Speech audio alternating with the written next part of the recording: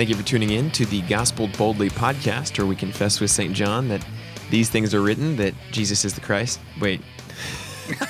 These things are written that you may believe that Jesus is the Christ, and that by believing you may have life in his name. Yeah, we're your hosts. Right. I'm Thomas Limke, joined by my son Ronan, who will inevitably cause many mental collapses over the state of this. Our live studio audience today. Yeah. And I am Pastor Brown. We should rename this the Highly Plagued podcast because I believe we missed last week because y'all had the plague, and then now I'm starting to get it because the rest of my family's got it. So if I start to wander off by the end of this, I apologize. It's not me just in a Cubs made it to the World Series euphoria. This is literally I'm getting some type of there's bronchitis or something going around up here. So. Mm-hmm. We could be fun today, but we will be having a fun topic. We're going to get to John 20 today. But before we get to John 20, we had a momentous moment on this show. Actually, two. Do you want to mention the streaming channel? Oh, yeah. Okay, yeah. I didn't realize what you're talking about the second. But yeah, so we have set up what I have dubbed Anatole Radio, which is streaming Gospel Boldly episodes, Count It All Joy episodes. I think today I have it set to some Kai Files episodes, which is my short run podcast.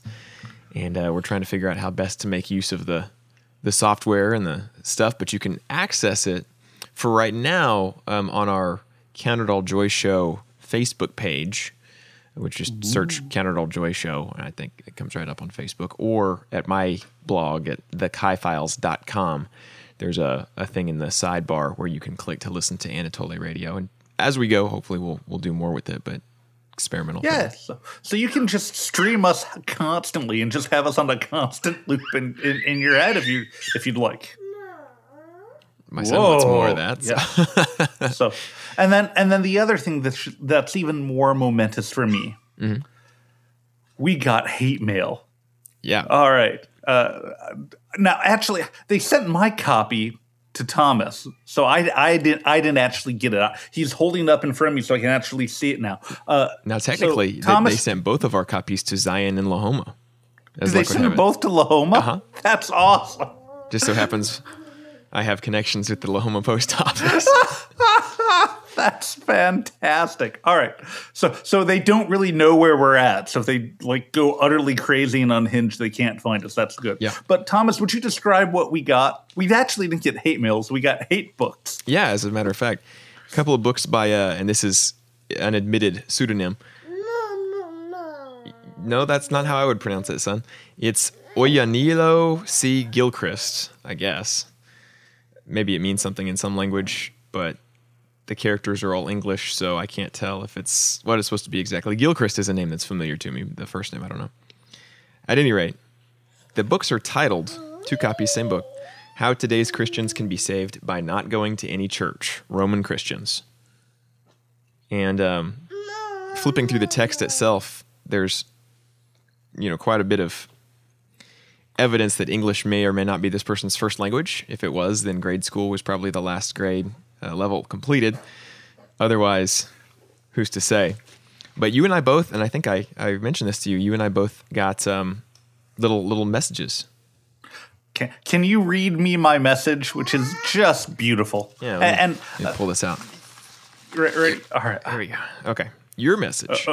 My message. Yeah, from the 6th of October, 2016 by this gentleman. Hey, Pastor Eric. Martin Luther died at Trini, which is, as I gather from this book, slang for Trinitarian. He will boil with hell. How can you deceive yourself still? Peace. And then the signature. Yay, we got anti-Trinitarian hate mail.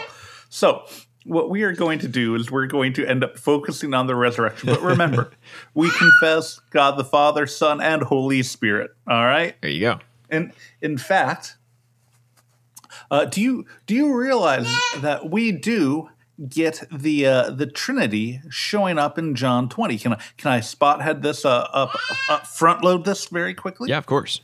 We confess that Jesus was raised from the dead by God the Father. There we go.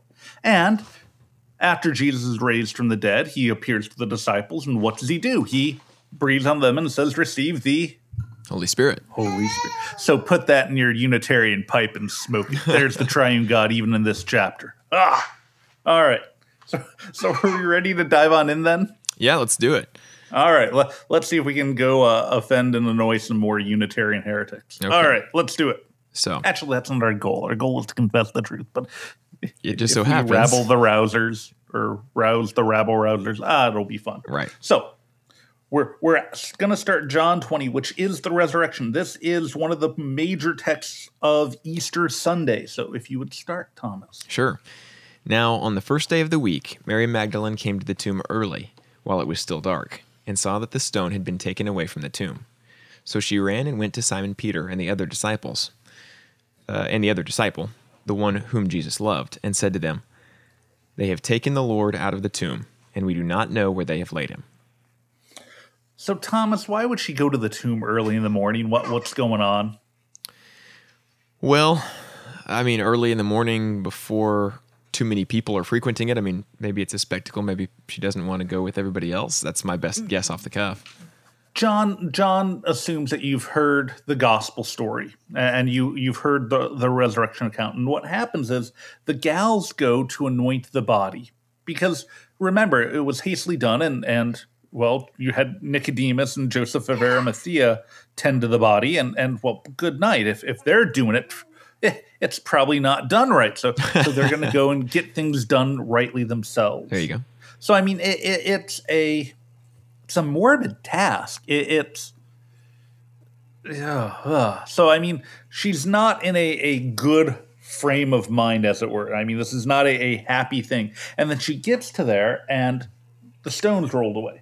Mm-hmm. So she runs and she goes, finds Peter and John, and is just beside herself. All right? Okay. So let's see what goes on from there. So Peter went out with the other disciple, and they were going toward the tomb. Both of them were running together, but the other disciple outran Peter and reached the tomb first.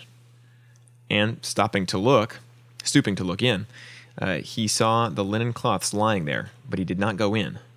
Then Simon Peter came, following him, and went into the tomb. He saw the linen clothes lying there, and the face cloth, which had been on Jesus' head, not lying with the linen cloths, but folded up in a place by itself. So Peter and John run, and John gives his lovely, happy detail. I got there first. I was faster. I won the. My oldest son now wants to race everywhere. It's like, I'll race you. I just want to walk home. I don't need to race you. Well, I'll race you. It's 5 feet. We don't need to race. But anyway, they're racing, and John is very happy that he beat old man Peter there. But he does note that he just stops to look on in. Mm-hmm. John is faster, but he's not bold. Peter's the bold, brash one who just barges on in. And he notes that the face cloth is there and it's folded. Now, Thomas, there's been a meme that's gone around or an email or something where it's, well, you realize what this is. If you are getting up from dinner, you fold your napkin if you're coming back, and you just throw it down messily if you're not coming back. And that's what's trying to be shown here. What's the problem with that argument? It makes no sense to me. I've never heard. So is Jesus finished a full course? I mean, what was he because it's nicely folded, it's a reminder that he's going to return on the last day. Now, the only problem with that is that wasn't how they ate in the ancient world. That's like current modern dining custom. Yeah, that's big time anachronism. So it's highly, highly anachronistic. Now, there is significance to the fact that it's folded. Okay. If the tomb was robbed, if you had wild ruffians come and just take the body away, what would the tomb have looked like?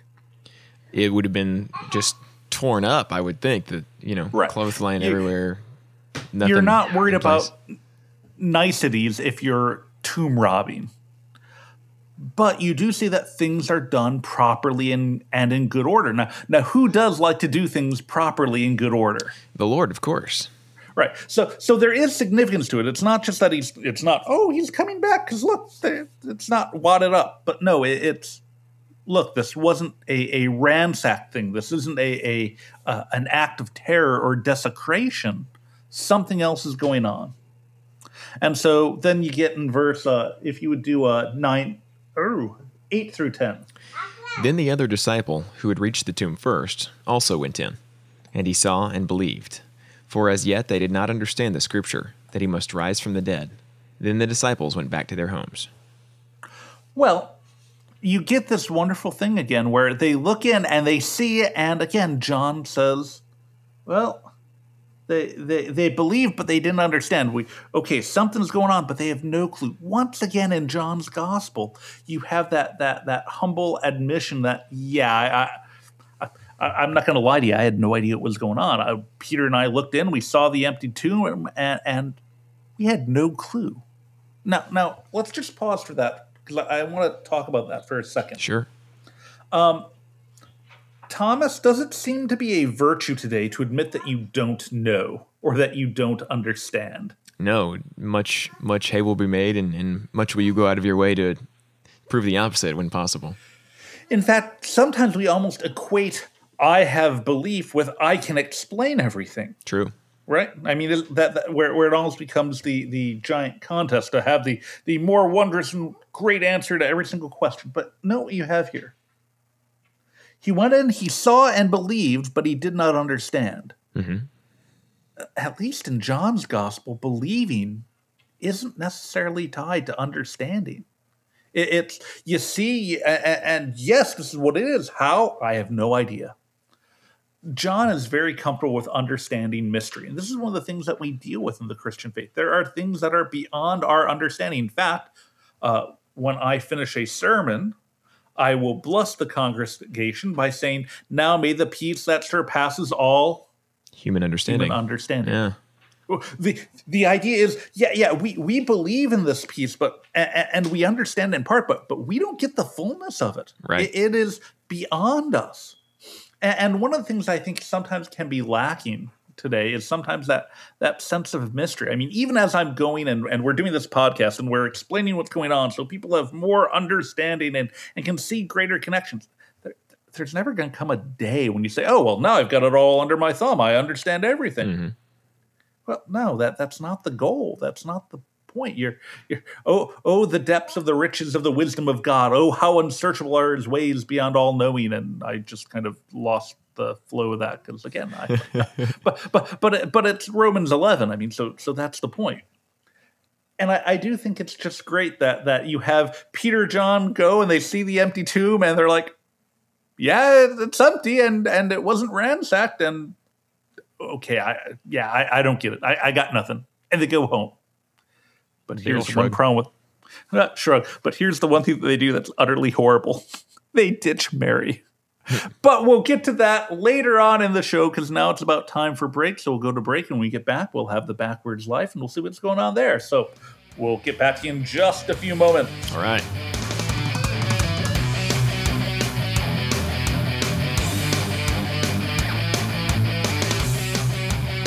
And after that oh-so-useful break, we are back on the Gospel Boldly podcast, and we're moving to the part of the show that we will call the Backwards Life, where Thomas will ask me a common Christian question, and I'll try and come at it from a slightly backwards angle to get a different perspective and approach on it. So, Thomas, what do we have today?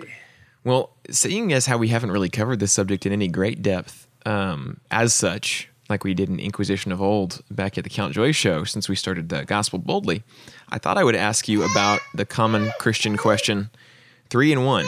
How can this be? As it pertains to the Trinity.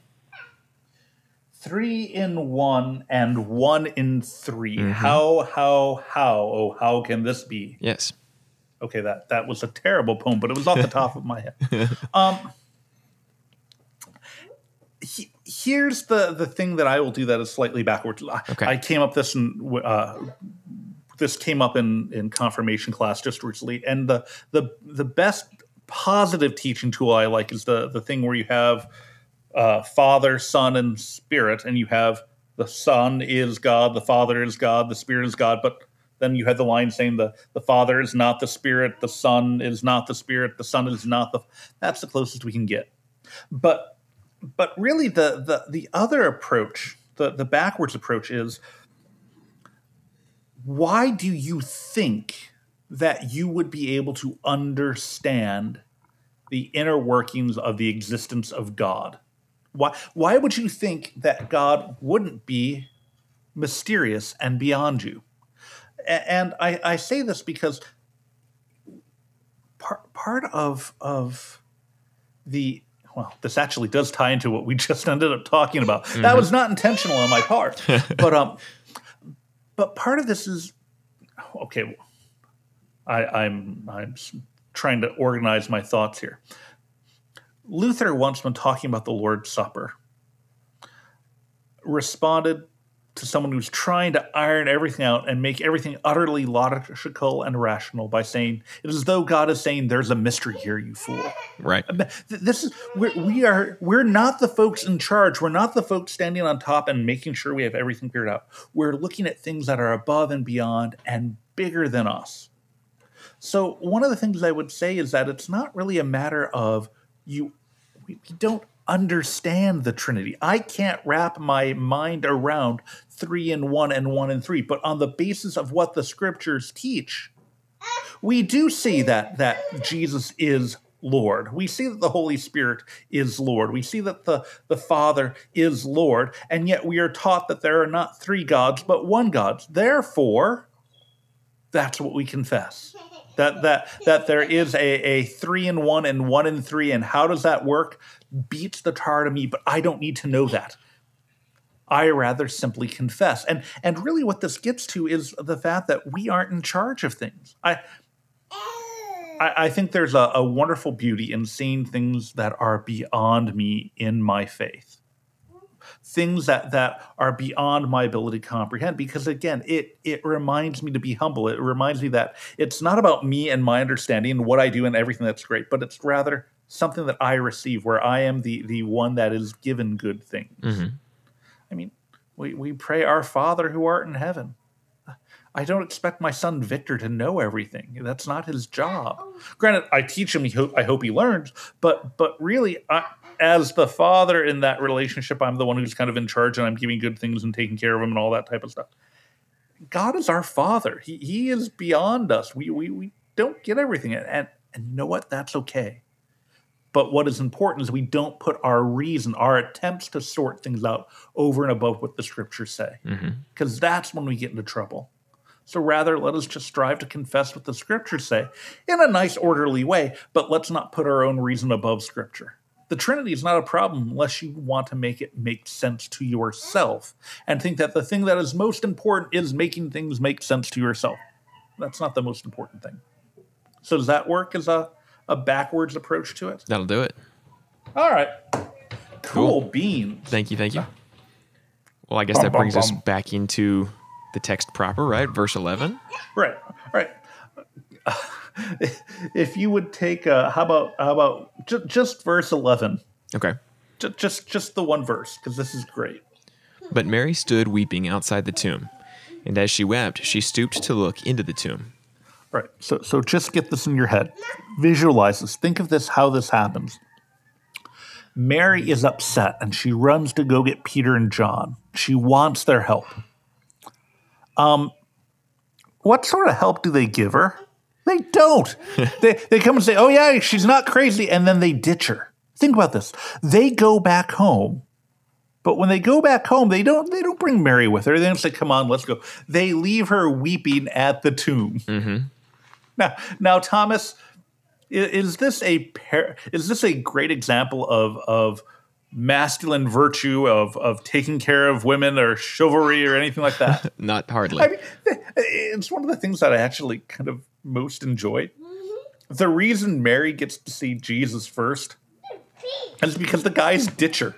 I mean, it's just you have the disciples go, oh, well, I don't know what's going on. You walk away from a crying gal and you leave her standing in a graveyard. It's just my mom would have tanned my hide if I had done something like that, but that's neither here nor there. But so you have poor ditched Mary standing, and she finally goes and looks in the tomb. No, they don't take her, and they're not doing anything to take care of her. Just her kind of annoys me a bit. But so she stoops in. All right. Okay. And continue. Okay. And she saw 2 angels in white sitting where the body of Jesus had lain, one at the head and one at the feet. They said to her, "Woman, why are you weeping?" She said to them, "They have taken away my Lord, and I do not know where they have laid him." Now remember, in John's gospel, and you have that address of woman, it's polite. If I were doing my happy translation today, I'd probably say ma'am, because it's the rough equivalent. It's not, because normally if you just walk up to someone and call her woman or man, it's not polite. But that's actually a polite form of address. It's the way you'd say, ma'am, why are you crying? So they're very polite and gentle to her, and she says, "Oh, they've taken my Lord. I don't know where you go." So she tells them why she's crying, but you know what she does not do? She doesn't ask them who they are. Mm-hmm. She doesn't ask them if they know anything, and she just read the next verse. Okay.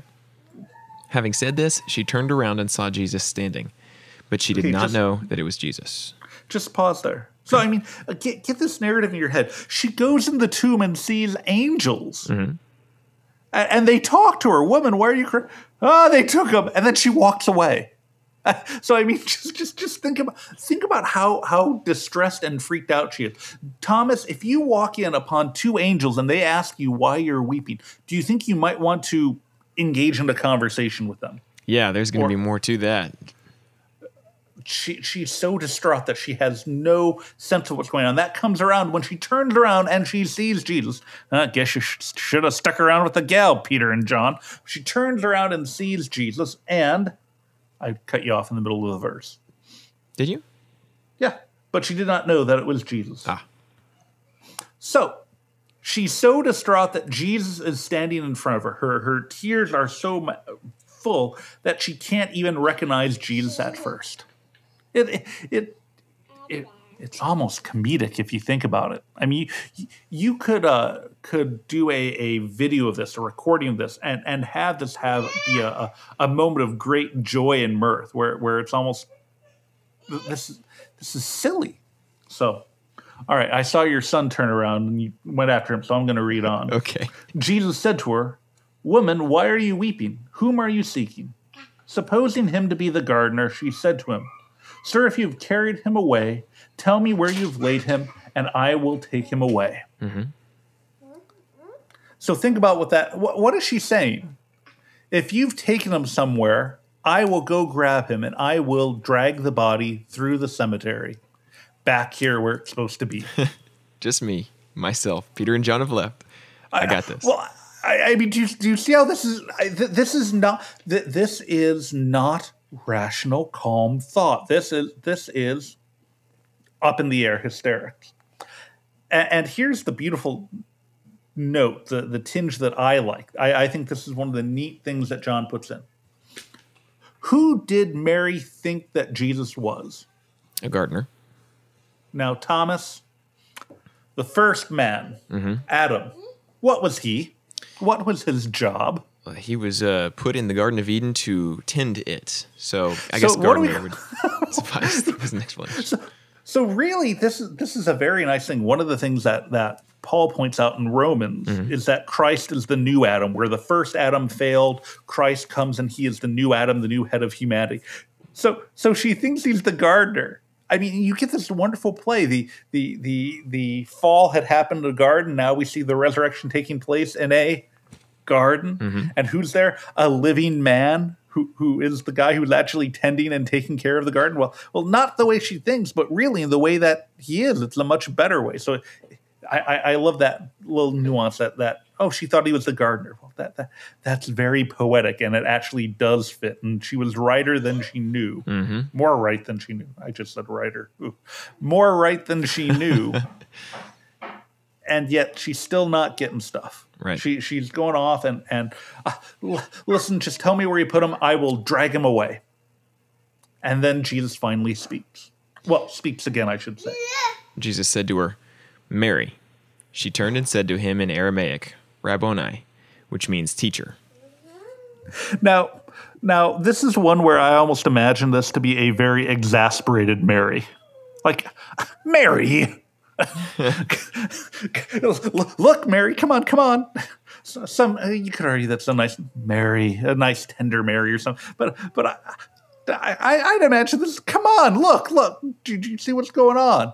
And note, here's the cool thing. It is when Jesus calls her by name that she is able to recognize him as her teacher, as her savior. Right? Right. Hey, Thomas, can we make hay with that? Have you been called by God by name so that you can recognize him and know who he is? Yep. It was about 28 years ago now. The font in Fort Worth, Texas. You were baptized in Fort Worth? I believe that's right. Better Dallas. Wow. All right. Okay. But what this is it is a matter. You can tie this to baptism very easily, where God has called us by name. I mean, this is part of that whole thing that there. We will get that whole, you need to have a relationship with God. Well, no, the simple fact is you are his created being. You do have a relationship, whether you believe or not. But when you are baptized, there is that idea of your name. You're part of the family. You're and I just saw my godchild go flying up high above the microphone, which is kind of fun. But there is that idea of name, that there is identity and relation that is not unknown but known. And it was still there even when Mary was confused and battered. Well, Mary doesn't know what's going on, but Jesus does know what's going on. He knows who Mary is, and he's there for her, which is, again, a great comfort. The person who knows what's going on here is Jesus. He's got his ducks in a row. Even if Peter and John and Mary and even if we get to it today, Thomas don't. Mm-hmm. We might have to wait till next time for Thomas. Probably. That might be good. So, all right. But does that track, follow, make sense? Yep. All right. Well, let's pause here, and then we'll come back after the break and dive on in and get the rest of the Easter morning story. Sounds good.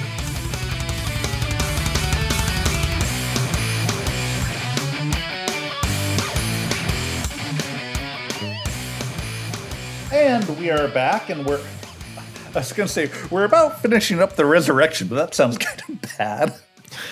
We're moving through the account of the resurrection from John chapter 20, and Jesus has just called Mary by name, and she has figured out that she is teacher. And if we would get verse 17 and 18.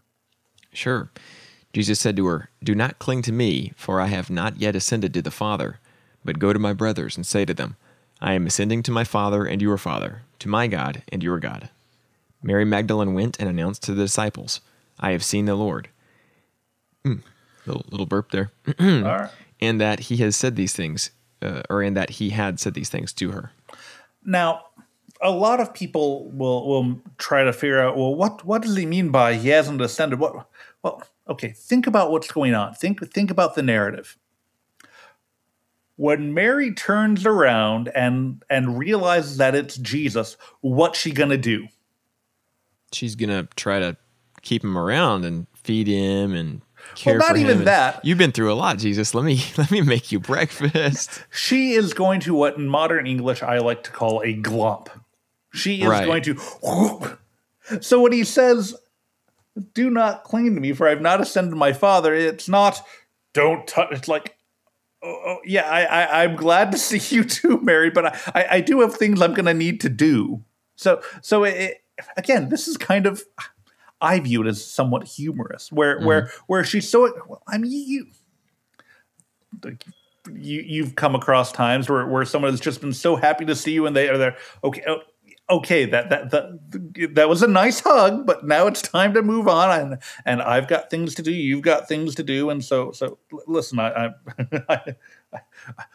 there's other places I need to go, Mary, but I just wanted to let you know that I'm okay. I was checking in. Now I need to go, and here I'll give you something to do. You go tell the disciples and let them know what's going on. All right. Mm-hmm. So I do like how it if you've noticed, I think one of the things that we should remember when we read these accounts, that these are real people. Peter and John are real people like unto us. Mary's a real person like unto us. And you know who else is real? Jesus. Mm-hmm. And so this is not just some type of, but you've got real people going with real swings of emotion. Can you imagine the swings of emotion that Mary is going through this morning with what you have? No, not with my experience so far. I mean, this is the wild roller coaster. And so there is this giant mix of sorrow and joy and mirth and confusion and all the basically almost every emotion that we get in life is wrapped up in these 18 verses and in an extremely intense fashion. And there's a reality to it. This is one of the things that I find convincing about the scriptures. One of the things I like about it. They're not sanitized. Especially John's gospel, because he gets so much of the what you're doing, what you're going, this is where I was at, this is how things were going. I didn't have a clue. They're so honest and realistic about life. And I guess this is almost becoming a theme of the day. The Christian faith is not simply a matter of rote logic and numbers and get these facts right and then you got it. Our God is a living God who deals with living creatures whom he has made. He deals with us, and we are emotional beings, and that's okay. Now, Thomas, let me ask, if I say we are emotional beings, does that cause you a little bit of nervousness or terror? No, I've more recently come to more or less accept that about human nature and human beings. It's when you live with a toddler, you come to accept the emotional nature of humanity, or perish very quickly, I feel like. Well, I mean, but this is one of the things that do you see that emotional aspect that comes out in this gospel text? It's not just matter of fact. It's not bare bones. It's a very intense and personal accounting of the resurrection, which I think is appropriate, not in some sentimental way, but just, no, look, these things really happened. This parallels John at the crucifixion saying, the one who saw these things bears witness. No, I was there. This is what it was like. When we deal with the scriptures, we're not dealing with mythical heroes and some never land and some fairy tale where it's not like the description of Lake Wobegon where all the men are manly and all the women are womanly and womanly. Sorry, folks, it's a bad vocabulary day, but it's a matter of this stuff really happened to real people. These are real historical events. Now, with that being said, Thomas, if I say the resurrection is a real historical fact, that kind of goes into your wheelhouse. So I'm going to want to let you talk and opine for a bit about historical reality of crucifixion, resurrection, because that's kind of your wheelhouse type of thing. So just what are your thoughts on well, I guess your thoughts on what we've gone over in John 20 and then just beyond from there. Yeah, sure. So, I mean, the first thing that comes to mind is, when we talk about the resurrection, immediately the philosophers, the naturalistic materialists of our age discount it because when we talk about the resurrection, we're talking about, at the core, the miraculous.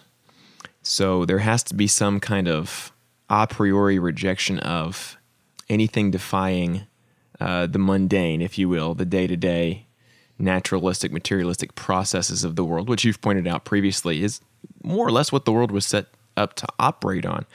God has constructed the bridge, if you will, and it operates according to a set pattern and design. And when that pattern and design is interrupted in this way, we call it a miracle. So I think what can be hard for people, especially coming outside of the perspective of faith, to grasp is the fact that we as Christians do believe that Jesus' body was quickened again after it was laid in the tomb, after his heart stopped beating, after his tissues had sustained significant damage, enough, again, to cause the heart to stop beating in the first place. Deterioration has set in. One would expect that Jesus went through, having rested in the tomb over the course of Saturday, rigor mortis would have set in. And you have to have a reversal of all of those biological and we could say natural processes to get him on his feet again. And that's exactly what we believe. And this goes back to what you've been talking about in the episode, which is it's not logically coherent in the sense that it follows from observable facts in the world today. But we believe it based on the testimony of the witnesses. And this is something that Christian apologists have argued since, I'm sure, Justin Martyr and before, which is on the strength of the testimony of the witnesses, the 2 or 3 that we've talked about as we've been through John. This happened because God willed it. But we believe that it happened because of the changed lives of the men who it affected. So we're about to read some accounts of the guys who were terrified, and we'll go into the about face, and maybe we'll get to Acts eventually and talk about that too. But you look like you have a thought. All right. Here's my question, because one of the things that I think this episode's kind of been revolving around is the fact that things that we don't understand or don't control, that aren't normal or rational, are frightening. Whether it's some people are frightened of the idea of the Trinity because it's beyond them. They can't wrap their heads around it, or the mysterious or the miraculous. Thomas, why is the idea of the miraculous so scary, do you think? The miraculous has to come from somewhere outside of the system that we call, I guess, our world or our universe or whatever you want to say. And I think, to answer your question, it's at its core, we're all afraid of the judgment of God, right? At the end of the day, all of us are sitting there with our forebears in the garden hiding when he comes a-walking. So if the miraculous does in fact exist, and not in the sense of, the aliens, which would just be another naturalistic explanation for it. If the miraculous exists, that means the one responsible for the miraculous has power, and he has power to come in judgment. And that's terrifying. Well, and this is one of the things where again, it points back to where if there is miraculous, then fundamentally it's beyond my control. Yeah. There's no way I can game the system. Right. There's no way I can set the rules, and I know the rules, and I can do the rules better than you. And in other words, that just means it's all out of our hands, that it's not a glorification of the self. And that means God's in charge. And here is the thing that comes up, and that point that we're left as sinful men assuming God is the angry judge who's going to come smite us. Because we know the way the game is played, and how would we play the game? Well, we're, as sinful men, it's your claw scratch your way to go to the top. And if you're the big dog, you step on those below you. And that's how we, in our gut, just assume everything has to work. So when we hear that there's one who is almighty and powerful and above us, we assume he's going to step on us. That's what sin assumes. Of course. And yet, over and over, the point of the scripture is that God comes and uses his power to save, that he uses his power and authority to serve, that the point is forgiveness. The point is not that you are the faceless masses that he can grind under his heel, but that you are the one whom he knows by name, who he loves. He does not berate Mary for not knowing what's going on. He does not berate the apostles when he shows up. Even next week when Thomas is being a total, not you, Thomas, but the apostle Thomas. Could be. Well, maybe if Thomas just not, but when doubting Thomas, as he's so often labeled, Jesus doesn't rag on him for it. He doesn't toss him. He doesn't say, well, guess what? Well, Judas died and you fail. I guess I only need 10 apostles now. 10's a good number. That's not the way he operates. And so it's one of the things where really it is a good thing that God is beyond us, because we're stuck in sinful flesh and the world, and we can't comprehend God's goodness. This is the one where I say it's very good that I am not all-powerful, because I would be a lousy deity. I would be a mean, angry God. There would have been lightning strikes in Cleveland last night, Corey Kluber's arm would have fallen off in terror, which is a shame because he actually did pitch a great game. It was a thing of beauty. Not that I liked it as a Cubs fan. By the way, the Cubs are in the World Series, and this is when we're recording. So, hey, there we go. Hopefully, Congrats. By the time you hear this, there are more Cubs victories and all that good stuff. Aha, go Cubs, go. But this is life. I mean, it's one of the things where I'm not in control. And actually, even over and against what my gut, my sinful flesh tells me, that's good. Because it means God is in control. And he is good to me. And he's good to you. That's what the gospel is. We are gospeled boldly, even over and above our own stupidity, which constantly pops out, which constantly fights against us. No, the point of the whole scriptures is, look, God is good to you. He does things that are good for you, even that are beyond your understanding. And it doesn't rest upon you, it rests upon him. Final thoughts, Thomas? No, I don't want to talk after that. That's a pretty good summary that deserves to stand. All right, well, there you go. I encourage you all to watch the World Series if it's still on, hopefully, and maybe root for the Cubs or even root for Cleveland. I'm not going to feel bad if Cleveland wins because they've had hard luck. And my grandma's old and she roots for Cleveland. So, hey, all right, she's 88. She can have her Indians win. So, see, I'm trying to be gracious. Oh, come on, Lord, please give me a Cubs one. All right, there we go. Have a good week. Enjoy your stuff. Don't forget, you can stream us now and hear way old stuff. So the contemporary things we say will be way out of date and it'll be awesome. Have a great one. Enjoy your salvation that Christ has won for you.